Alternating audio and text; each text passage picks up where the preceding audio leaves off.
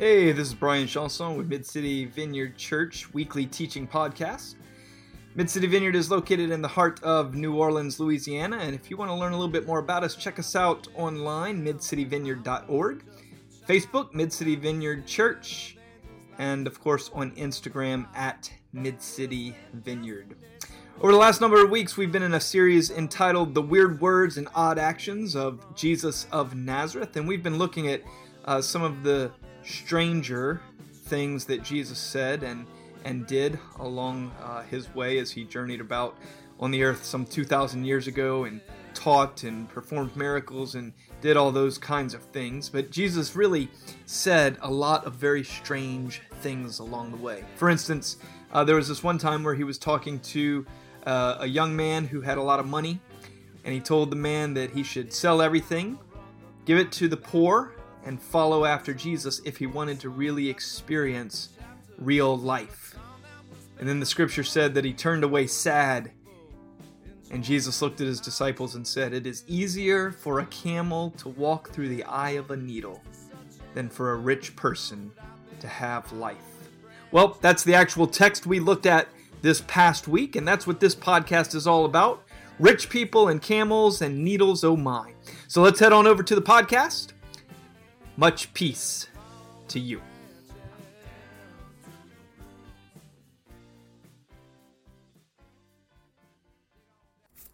So this week we continue the weird words and odd actions of Jesus of Nazareth, part 5.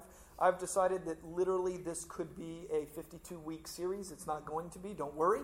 We will celebrate Lent together, beginning after Mardi Gras, but this series will take us up until then, more than likely. Matthew chapter 19. Let's start over. Matthew chapter 19. Just then, a man came up to Jesus and asked, "Teacher, what good thing must I do to get eternal life?" "Why do you ask me about what is good?" Jesus said. "There is only one who is good, and if you want to enter life, keep the commandments." "Which ones?" he inquired.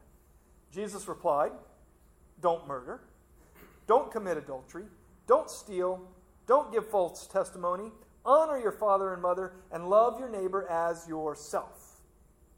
"I've kept all of these," the man said. "So what am I missing? What do I lack?" And Jesus said, "If you want to be perfect, go sell your possessions and give them to the poor. And then you'll have treasure in heaven. After you've done this, come and follow me." When the young man heard this, he went away sad because he had great wealth. And then Jesus turned around to his disciples and he said, "Truly, I tell you guys, it is hard for someone who is rich to enter the kingdom of heaven. Again, I tell you, it's easier for a camel to go through the eye of a needle than for someone who is rich to enter the kingdom of God."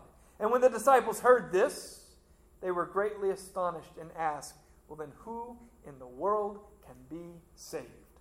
And Jesus looked at them and said, "With man it is impossible, but with God all things are possible." So I've entitled this week, "Rich People and Camels and Needles, oh my." Because this is one of those passages that you just kind of, is Jesus, can a camel somehow go through the eye of a needle? Can rich people not experience life? I mean, what is going on here? So I want to break this one down a little bit for us tonight, and we'll just look through a couple of the sections here as we work through it.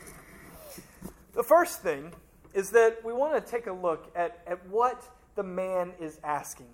Keep in mind that this is a young man who has acquired a lot of stuff, money and possessions. He has acquired things. And isn't it interesting how he asked Jesus? When he comes to Jesus, he says, "What must I do to get eternal life? What must I do to get something else? I have money, and I have homes, and I have boats, and I have camels, and I have this, and I have that, and I have this, and I have that. I have my own business, I have this, and this, and this. What do I need to do to get eternal life? It's fascinating here because Jesus changes the verb on him. He changes the goal. He changes the overarching telos. He changes the purpose. What Jesus says back to the man, he says, listen, if you want to enter life, then keep the commandments. Notice he doesn't say, listen, if you want to get life, then do this. It's not a quid quo pro kind of thing. But Jesus says, listen, you're asking me how you can acquire something. I'm inviting you to experience something. See, you're asking me, how can I just add one more thing? And I'm offering to you something much more than adding something else. I'm offering to you a way of experiencing life. If you want to enter life, if you want to experience life.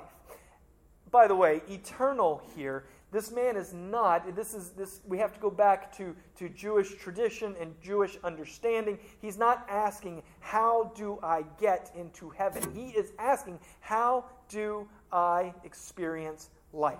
How do I find mercy? How do I find forgiveness? How do I find grace? How do I find peace? How do I find these things right here now? How do I get it?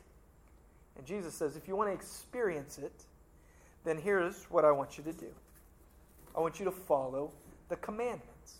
So it's interesting because as people of the Spirit, we often talk about not being bound by the law, so to speak. Paul talks about this often. And yet Jesus says, well, if you want to experience life, there are a couple of things that you actually can do. Oh, okay, well, what things? Because I don't want to not do the right ones, and then again, I also don't want to do more than I have to. The rich man is saying. So what things? And Jesus says, well, let's go back to the 10 Commandments. The first 4 commandments here are about God. You shall have no other gods before me. You shall not take the Lord your God's name in vain. Those commandments. But then the next ones, he says, but how about the ones that deal with other people? He kind of goes after that. He says, don't steal. Don't commit adultery. Don't kill other people. Why would Jesus say that these things would help one enter into life? Well, because these are the things that life are made of. Jesus knows that when you kill other people, you're not experiencing the richness of life. Jesus knows that when you commit adultery, you're not experiencing the richness of life. Jesus knows that when you steal from others, you're not experiencing the richness of life. So Jesus says, here's a couple of just like basic kinds of things. This is the path forward. To which the man replies, of course, well, then, I've done it. I mean, I don't steal. I don't kill people. I don't sleep with the wrong people. I don't do any of these things. But I still feel like I'm lacking something. What am I lacking? What dot am I not connecting, Jesus? I mean, because if you ask me, I'm pretty awesome. I'm pretty righteous. To which Jesus replies, if you want to be perfect. Now, we've seen this word perfect in other places, and we've talked about this. There's the passage where Jesus says, "Be perfect as your Father in heaven as your Father in heaven is perfect." And we've discussed and we've gone through this before, but as a reminder, when Jesus says here, "If you want to be perfect," what Jesus is saying to this man, the way this word is teleos, and the way it's translated is, if you want to be mature, or if you want to grow up, or if you want to adult, so to speak. Have you ever met adults who still act like children? Have you ever been an adult who acts like a child? Okay, so we can both say yes to both. Because we know, and that's where Jesus is going with this. He says, listen, do you want to grow up? Do you want to grow up? Do you want to adult? Do you want to mature?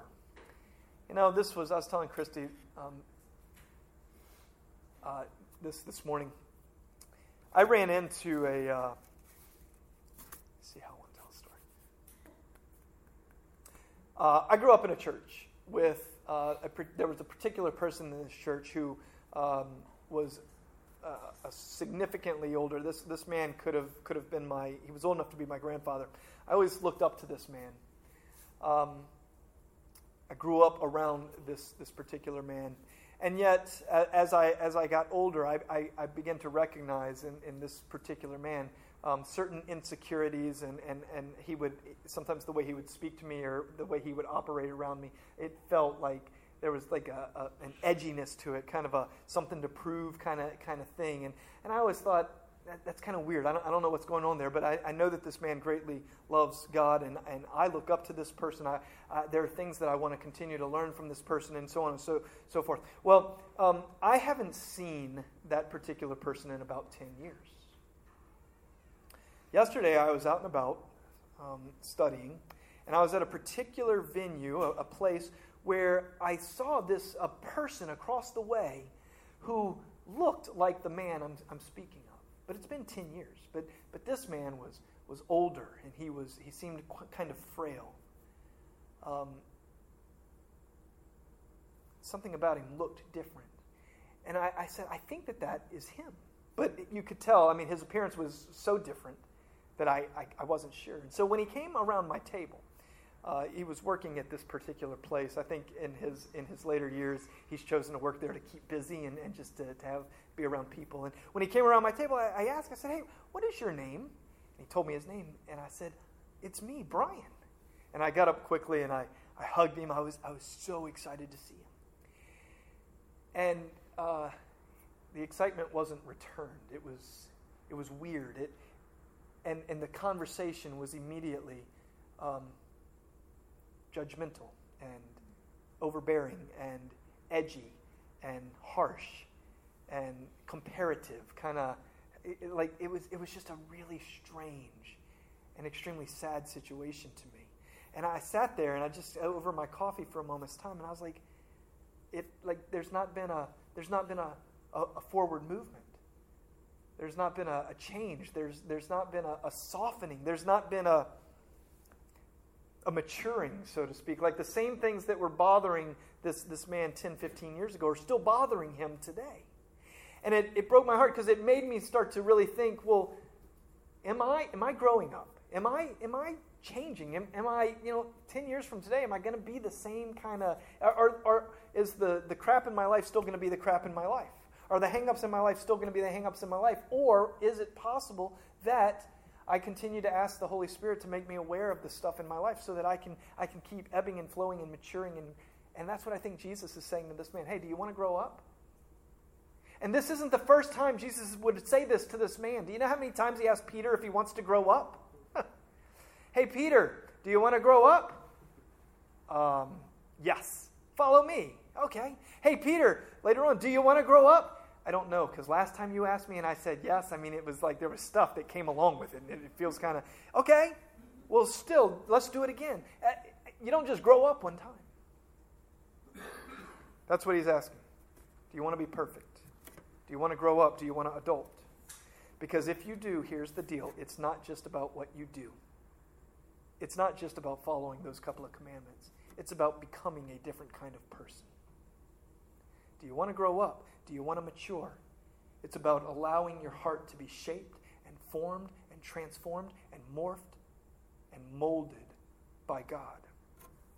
Jesus offers this man a way of being. Not just something else to have, but a life to live into. And what it includes for this man is untying himself from the thing he loves most and tying himself to Jesus. If you want to adult, if you want to grow up, listen, you are a rich, rich man. Go sell your stuff. Your security is in all of that. But if you're asking me, how do I get life? You have to untie your security from that. Go sell it. Get rid of it. Give it to the poor. And then come and follow after me. To which the scripture says, and then the man went away sad. Because he didn't want to do it. So Jesus says, hey, disciples, it's easier for a camel to go through the eye of a needle than for a rich person to experience real life. Jesus was not talking about, and there have been different theories and ideas. He wasn't talking about an east gate in the city of Jerusalem called the Needle's Eye. He wasn't talking about any of that. What Jesus meant, and most scholars agree on this, 99%, what Jesus meant is you can't take the largest beast in the Middle East and fit it through the eye of a sewing needle. Or you can do that before a rich man can get into heaven. Or today, Jesus might say, it is easier to park your Hummer in a matchbox than it is for a rich person to get in and experience the kingdom of God. To which the disciples ask the right question. Well, then who has a chance? Jesus says, with man it's impossible, but with God everything is possible. Okay, what is this whole rich person thing? There is a particular social order in the way that we live. Now, here's the part that agitated me, aggravated me, angered me, all that this week. And this is the part that's gonna rub you wrong. Let's listen to what Jesus might say here. Because there is a particular social order in which we live, where wealth and comfort and power come at the expense of others. It's a systemic issue. It is the way the world operates. There's a systemic issue in our society that keeps the poor poor, that keeps women and keeps minorities under the thumb, that keeps the rich rich and the healthy healthy, and so on. It is a systemic problem. It is the way the world works.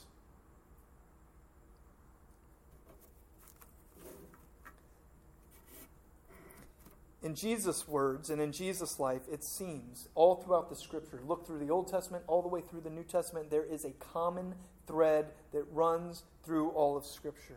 And it seems that Jesus is calling an end to a social order that helps people stay on top while further pushing other people down. Now remember, Jesus is teaching the reality of God, the way of God, the kingdom of God. What Jesus is saying is there is a future coming. And in that future, the powerful will not stay powerful at the expense of those who are not powerful. The rich will not stay rich at the expense of those who are poor. The sick will not stay sick at the expense of those who are healthy. There will be a leveling. This is why Jesus says, listen, in the kingdom of God, the last will be first and the first will be last. And we say often that this is good news, but you know who it's most good news to? It's really good news to the last in this earth and at this time.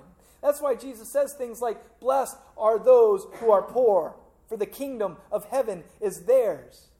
Because the poor don't have to overcome social orders. The poor don't have to untie themselves from their wealth in order to more fully experience God. Blessed are the hungry, for they shall be satisfied. Remember in Matthew 5 when we went through the Beatitudes what Jesus is saying? Those who actually benefit, and I'm going to suggest that all of us in the room benefit. So that's why this gets so difficult. Those who benefit from the present social order have a vested interest in things remaining the way they are. We just do. We have a vested interest in things remaining the same. And therefore, it makes conversion for us a little bit harder. Because we're not just, we don't necessarily hear it as good news when you start to tell me, when Jesus starts to tell me, well, Brian, part of your security, honestly, Brian, lies in your 401k. You have one, and you take a little bit of security in that, don't you? Now, I don't think Jesus is telling me to empty it. But I do think that Jesus is telling me, you best be watching where you put your security. Because if you really want to experience life, it involves all in with Christ. Which means, where does my trust really lie? Where does my trust really lie?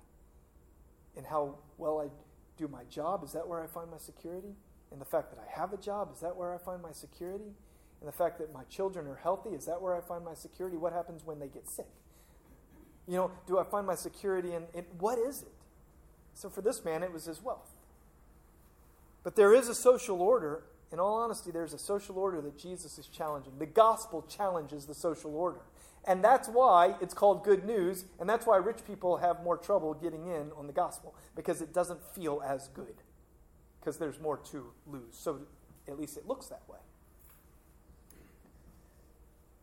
So in this particular passage, rich people must be converted, not just to the community of Christ, but to also a realization that Jesus is full of good news and not full of BS. Now, does that kind of rub you a little bit weird? I don't know if it does. For me, I've worked through this all week going, yeah, because where in my life do I want to keep things the same to protect what I have, but it does affect others? I mean, this is across the board. I mean, I've even had to start thinking about, and I'm trying to do more investigative work, but I've even had to start thinking about the coffee that I drink, because what coffee do I drink that allows me to drink a particular type of coffee where someone, whether it be a child slave or someone else who's being paid a penny a day across the world, like that's my brother, that's my sister, that's a child of God. Who is this person? How does this stuff work out? I mean, like if we really believe we're individuals, as one writer calls it, if we really believe we're fully connected to the fabric of one another and to Christ, then how does this really play out? Or does my enjoying a particular coffee, though someone else is giving their life for it across the world, but it's okay because I can't see them, and I really like this coffee. And I pick coffee because I think that's a super simple one. It seems so silly, and yet I think it's so relevant to how we conduct our lives as followers of the resurrected Jesus, who says, like we sang tonight, we're one. Like you're in it together. Like that's your brother, that's your sister. And so Jesus says, listen, for the rich, it's hard. It's hard. For the powerful, for people in power, it's hard. For popular people, it's hard. It's easier for the camel to walk through the eye of a needle, because we're messing with people's position. We're messing with people's security. We're messing with their paradigm. But Jesus says, with man, this is impossible. You cannot untie yourself from the stuff.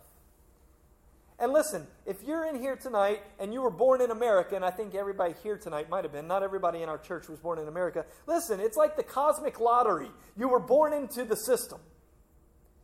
You were born into the system that promotes Christianity, not Islam. That promotes the American dream, not the Afghani dream. I don't know what the Afghani dream is. I don't hear many people moving to Afghanistan for the Afghani dream. But you were born into the system, so I get it. I was born into the system.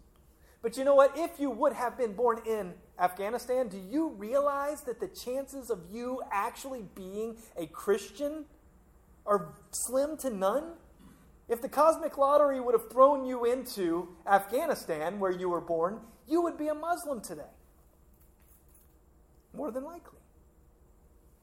And you would be deeply oppressed under that type of government, unless you made it into that type of government.